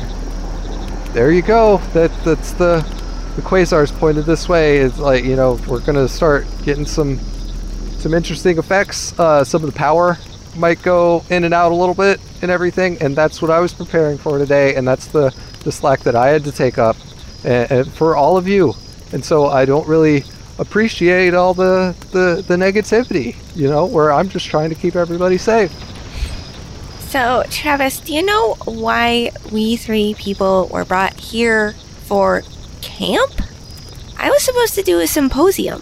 Yeah, for our counselors. The Brantley Swindon set it all up. Said you guys were totally going to be down to do this for us, and it would be nothing out of pocket for us, and he would take care of everything. And so, real quick, Brantley Swindon is your manager, or was your manager as the Aldrins. Are you fucking kidding me? Why would he think that we would want to do this? It was pretty clear when we broke up that this wasn't going to happen again. I'm going to dial him right now. Please do.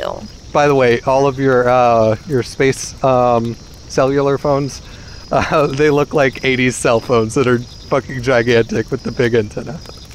Of course they do.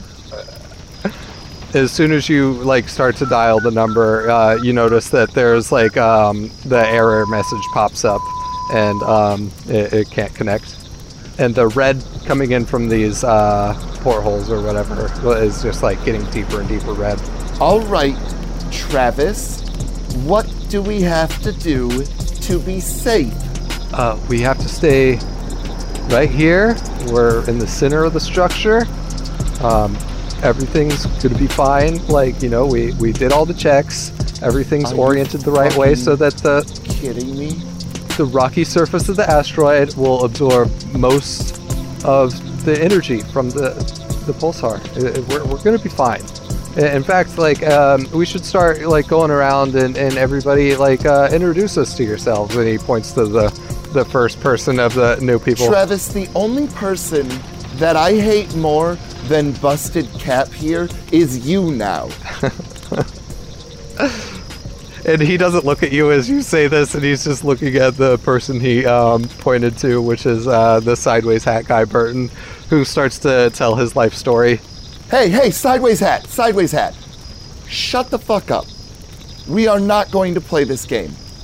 We're not going to introduce each other. Travis, I have an idea, and she's going to find some sort of an object around, and is there anything that's very obvious and kind of weird? She's trying to make a talking stick, and you're only going to be allowed to talk when you have the talking stick, and so I want something to stand in for that. There's the axes over by the stump. Oh, dope. Or one of the oars that are just rubber on the end. Oh, that would be hilarious too. Okay. This is the talking oar. If you do not have the oar, you are not allowed to talk. Travis, you are not allowed to have the ore. Ever again. And I honestly would consider having this quasar boil me through to my insides just knowing that it would take you to, Travis. Knowing that it would take you to. Here, take the talking ore.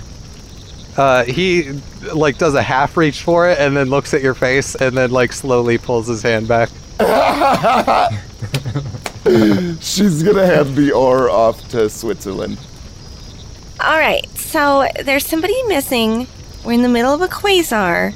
I assume that this is normal quasar, and we're probably going to be stuck here for a good few hours until it's done. We should probably be looking for the missing... Where's that really annoying woman? Is she around here somewhere? Oh, yeah, Mindy. Where's Mindy at? Make notice checks, everybody. 6. So when you say Mindy, Travis says, Mika! Oh, sorry. And then he looks down at the ground. I'm gonna thwack him with the rubber end of the ore. Oh! 4. It dents his hat, too. I got an 8. So yeah, you all notice that Mika's not there. It would appear, Travis, that 2 people are now missing. How quaint. Travis, why don't you take the ore for a second and explain to us exactly what we're going to do. Oh, wait, you can't have the ore. So instead, what you're going to do, Travis, is you're going to go and put your nose on the wall. Because now there's 2 people missing. He makes that face like the OK meme, and then goes over and like puts his nose against the wall. Does anyone have an idea of what we should do, or what we can do, or what areas of this camp will still be safe for us to at least do a little bit of recon and try and find Mindy? Well, like, we could go to my folks' house. It's on the other side of the lake. Your folks live here? Yeah, I grew up here. They're not home right now, but like, in fact, I was gonna throw a party there. Y'all were gonna be cool with it and stuff, but I guess that's... Would it be protected from the quasar, you moron? No one cares about your party. Yeah, it's not outside, sure. So wait, anywhere indoors is fine then? Yeah, I mean, as long as you don't get too close to the ends or anything, or you try to go out into the airlocks or, out into space or anything like that. Wait, so we can explore anywhere while this quasar is going on and we're fine? Yeah, as long as you don't, go out of the habitat, yeah. Travis, I need you to nod yes or no. Did you lie to me? He shakes his head no. They also make you not walk on the lake because it's dangerous. I'm just going to, stare kind of blankly at Charlie. All right. All in favor of going to Frat Bro's house, say aye. A bunch of people raise their hand, and Thorn, way raises his hands, and he's like, all right! What about you, Switzerland? Well, shouldn't we check all of the, buildings and stuff on the camp? So, we can go to Frat Bro's house later, but we should check all the buildings real quick and make sure she's not in one of them. Frat Bro? Yeah, sure.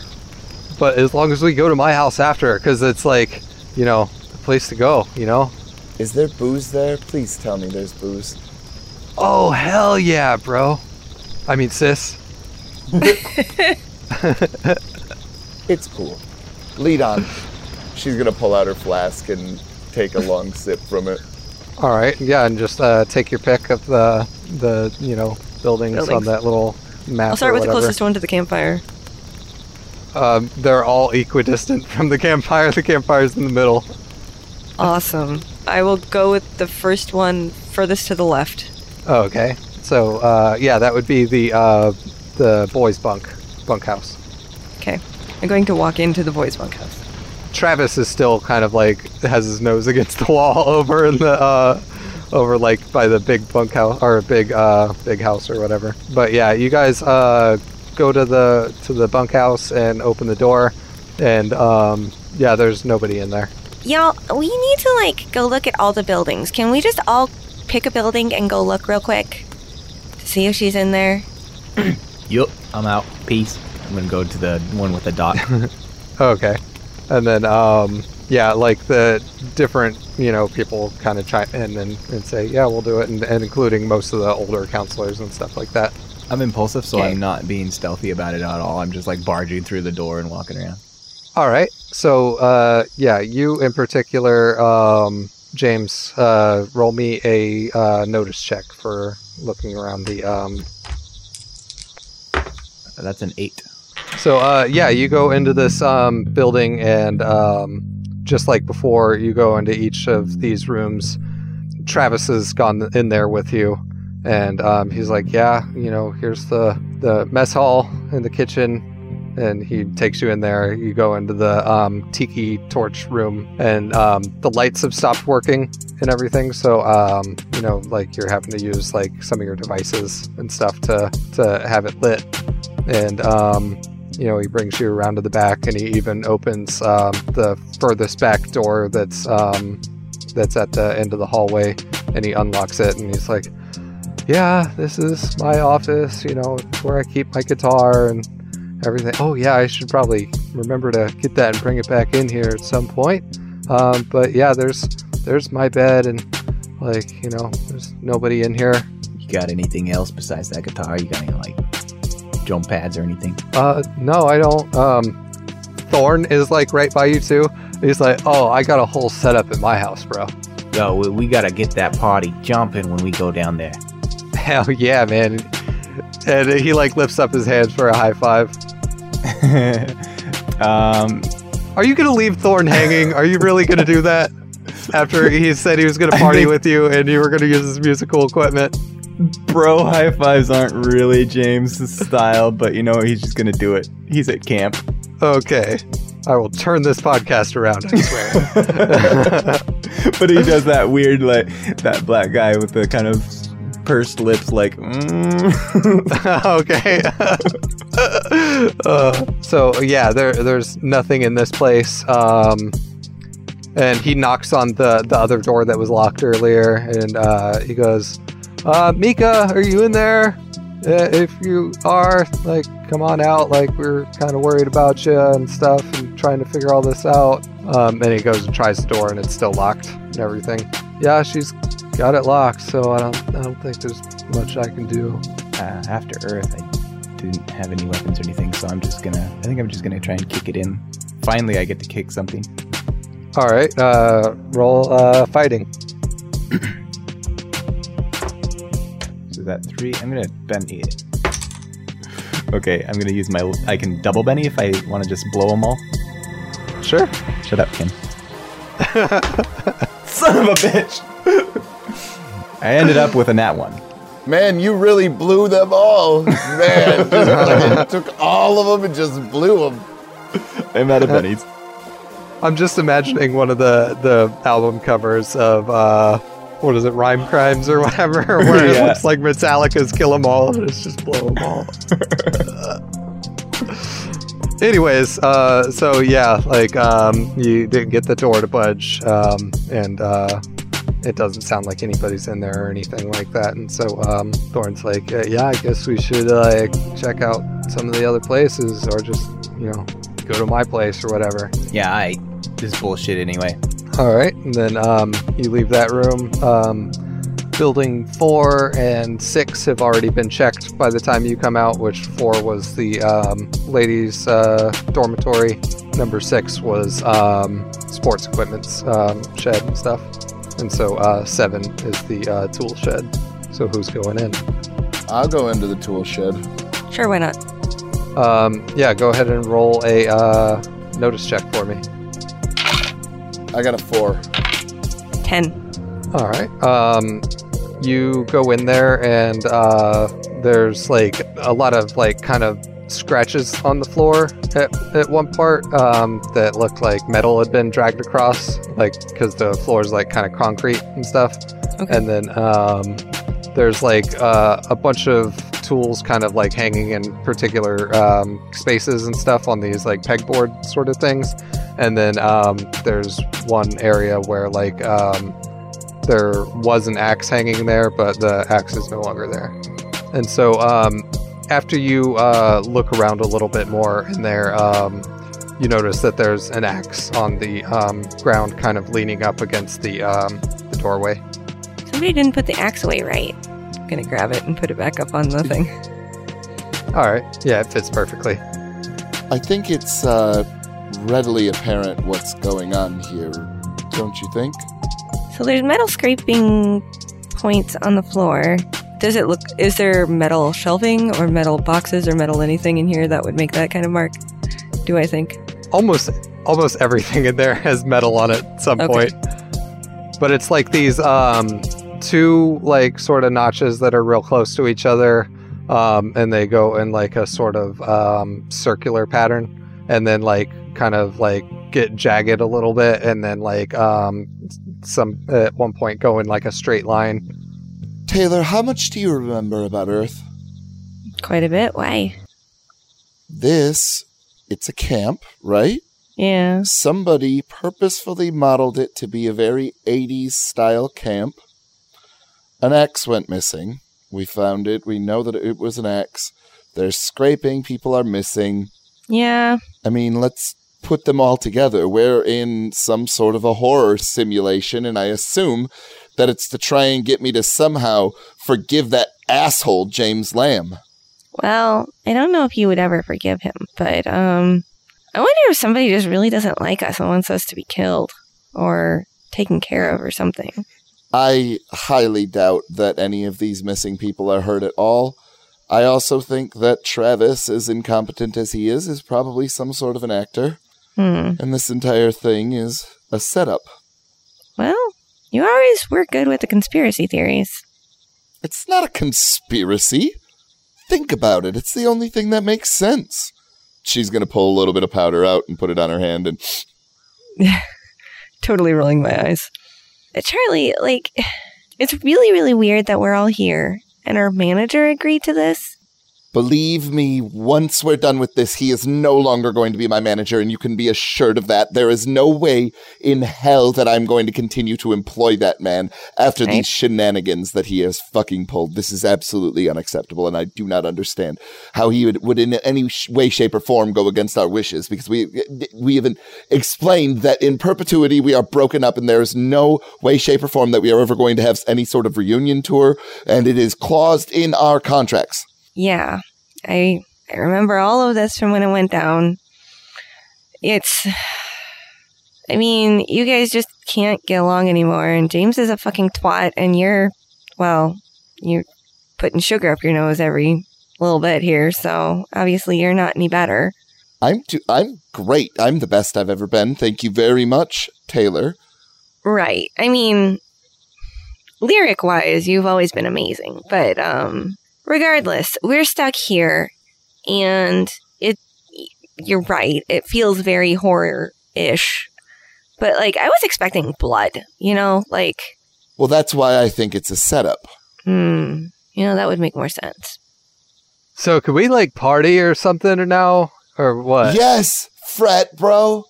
Switzerland and I are coming. Yeah, we might as well. It's not a good horror movie without a party. All right. And so, he leads you out of there and starts to lead you guys over to Building 8 on the map, which is on the other side of the lake. Takes a little while to get there, walking through the woods and everything, but eventually you see that there's another big beach that is on the north side of this lake, and a way bigger house than all the buildings on the other side of the lake combined. And the dock is also about 3 times longer. What do you think they're compensating for? What are they always compensating for? Fair enough. If we had enough wood, I bet we could make the dock go all the way to the camp. I just look at Charlie. She'll return the exact same look. Just a wee lad look.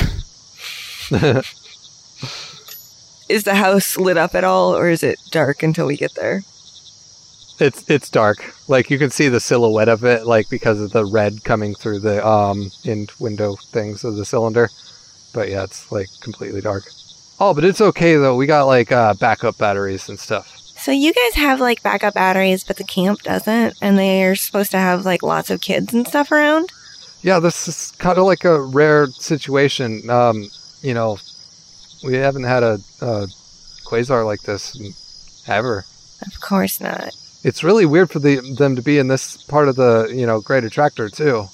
Like, other galaxies have this kind of random event all the time and stuff, but, that's really weird for here. Is it? Yeah, everything's managed. The whole galaxy.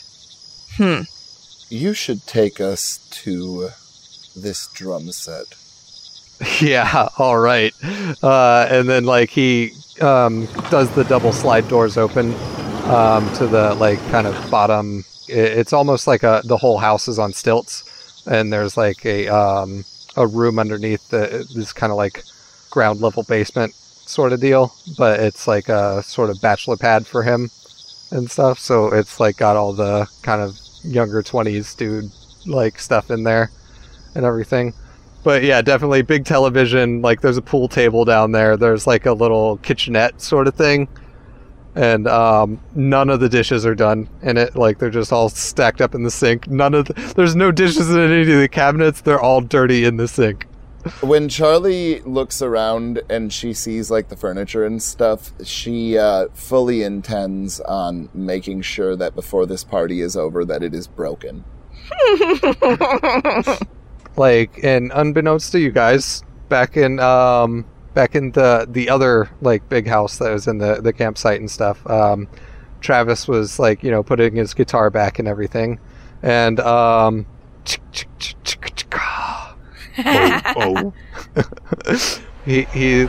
puts it down, and then he hears footsteps coming down the main hallway.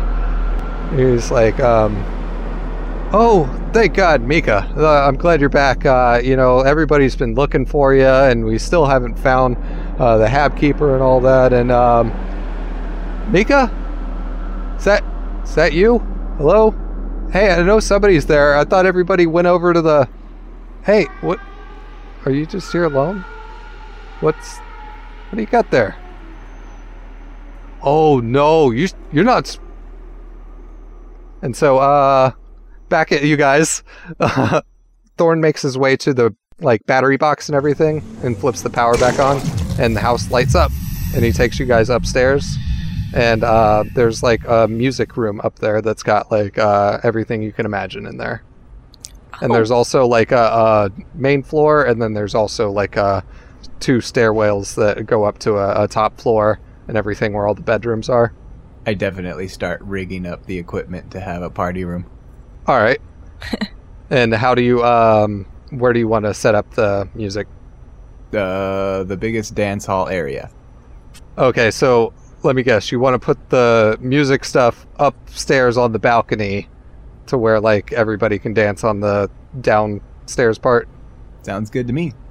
All right, cool. Everybody's helping you guys kind of set up all this equipment too, as you're giving them orders and everything. Oh wow, I haven't played the keyboard in ages. I wonder if I can still... And then after it's set up, I'll just sit down and start plucking away. Okay. Every time you press a key, the whole room shakes I've definitely turned the volume down. And all the other people are starting to get super excited and everything too. And drinks are being passed around, other substances, and red light is just filtering in through all the windows of this mansion too. Can I safely say that all our stuff is set up now? Yep. And it took a little while, but yeah, it's all set up now. What up, party people?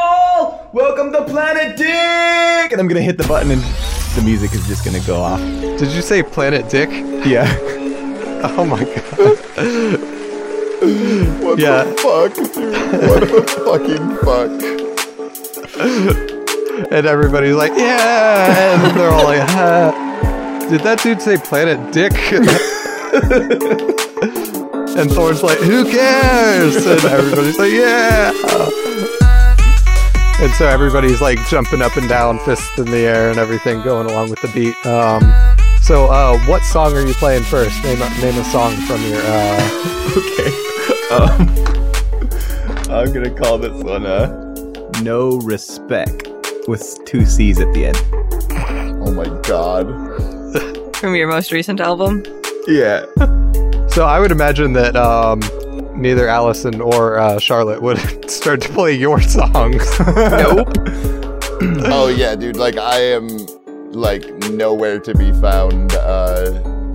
Like if James Lamb's music is being played, Charlotte wants to be as far away from that as humanly possible. He just starts the drum beat himself, and so that's the only musical accompaniment is the drum machine. Yep. I definitely did not expect my bandmates to jump in with me, no matter what I played. I think that after a little while, Charlie is going to go up and kind of insert herself on maybe like the drum machine or something like that, and like start a beat, and then go over and grab a guitar and start looping with the pedal as well. And all the time, like, she's just taking fucking long pulls. And basically after, like, none of this is playing right now. Like, it's all just like syncing up. Like, I think that she's got some sort of like built-in Bluetooth headphone or something like that that's just like attached to her body or head or ears, or I don't fucking know, but we'll come up with something cool. Anyway, whatever you need, you got it. If she's gonna get up on stage, I'm not gonna be friends with her, but I'll respect the art and just cooperate. Okay, so she's gonna push the fader all the way over, and it's basically just going to cut from what James was doing and into like this dark, brooding, like industrial sort of song, and she's gonna look at him and just kind of nod her head. All right. After having a in-depth discussion with the Hippo Centaur, I will come join them and jump on the keyboard. Since they seem to be getting along, I'm gonna try to help that. Charlie's going to yell into the microphone, "Let me see you fucking kill somebody!" And everybody goes, yeah! And definitely now some of the furniture is starting to get like thrown around, and like you hear bottles breaking and stuff like that. And Thorn is just like, oh my fucking god, this is the best party I've ever had. What if Thorn like brought up one of the Aldrin's records and like brought it to whoever was on the turntable? To like, you know, possible remix sort of thing. I'm gonna stare at him and just look down at the record and back up of him, and then I'm gonna take a swig of beer and just lift it up and hold it over to Charlie. She is just going to fling it out into the crowd. And everybody goes, yeah! And then right after that happens, the power goes out. And everything, like, abruptly stops. If this is your first time listening to LCP D&D, welcome aboard. We are an actual play and audio drama podcast, and our main arc so far has been Fillmore's Crossing, a fantasy western D&D homebrew. But having just wrapped up season 1 of that, we decided to try something experimental with this sci-fi musical Savage Worlds adventure. The next episode will finish the story of this pilot opening, and then we'll be moving on to other stories in this life of the reunited Aldrins, assuming they don't kill each other along the way. If you'll stick around after this outro, I'll play a couple trailers from our other LCP content that we've created so you can get a feel of what all we do here. But first, I'll let you know we have a Discord where we hang out with our community members, post memes, play TTRPGs, and you're more than welcome to jump into that with us. Find the Discord link in any of our episode descriptions or at lcpdnd.com. Find us also on Twitter at lcpdnd. Chris Riley, today's GM, is at Chris Riley LCP. Tim Demuse, who plays Charlotte, is at Ida Grab Your Gun. Kim Metzger, who plays Allison Taylor, is at Metzgirl. That's METZ Girl. She can also be found on the podcasts Beholder's Eye and Service Desk. I, Brian Bridges, the player of James Lamb, aka Bust the Cap, am at Manly Brian. If you want to support the show, you can head over to patreon.com/LCPDND and pledge any amount of money there. Thanks for listening, and we hope to see you around. LCPDND presents Fillmore's Crossing, You go into a mining settlement called Fillmore's Crossing. a fantasy western D&D adventure that's filled with comedy. Do y'all know what the control zone is? You guys probably like wouldn't. the zone Everybody where you get I control. fucking hate both of you. Shut the fuck up.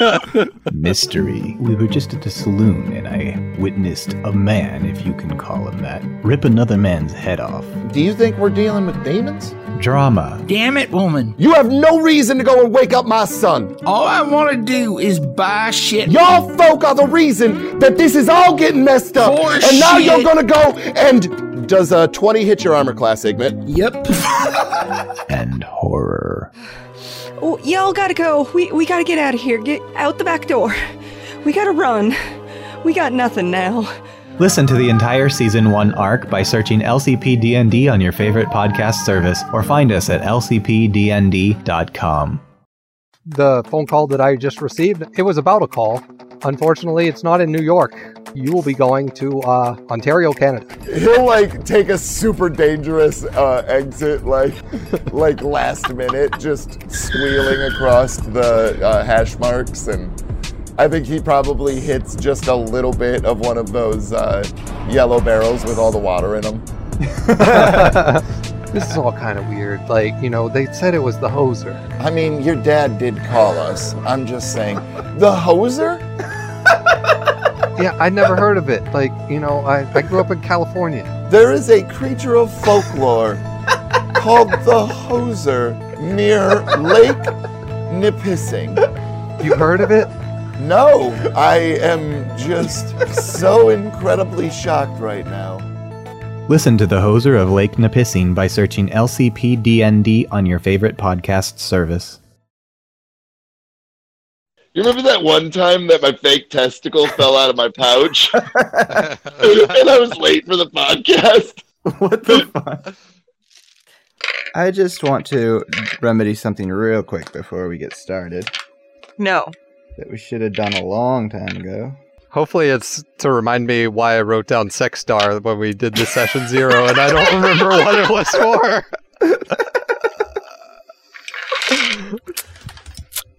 I can't help you with that one. I'm sorry. I have no idea. No, I just want to say, keep hoping and dreaming and you will soar. I feel better. Yeah. I'm completely lost and I don't know what song you're singing. I want to say it's probably a Creed song, but... It's the song that Scott Stapp wrote to encourage the Florida Marlins to stop sucking. Oh. See, Wow. I prefer sucking, so, you know, whatever. Well, you should play for the Marlins then. Clearly I should. All right. I want to hear some more reasons of why I was late, Tim. You remember that one time that my mom caught me masturbating, so I was late for the podcast? That didn't happen. You remember that one time that my dad and I were watching porn together and I was late for the podcast? All right, I don't want to hear any more reasons. You remember that one time that my cousin and I were butt fucking and I was late for the podcast? Gosh. Oh, gosh. I keep thinking he's done, and then they just get worse. Oh, man. You remember that one time that I gave birth to my neph-uncle? And I was late for the podcast?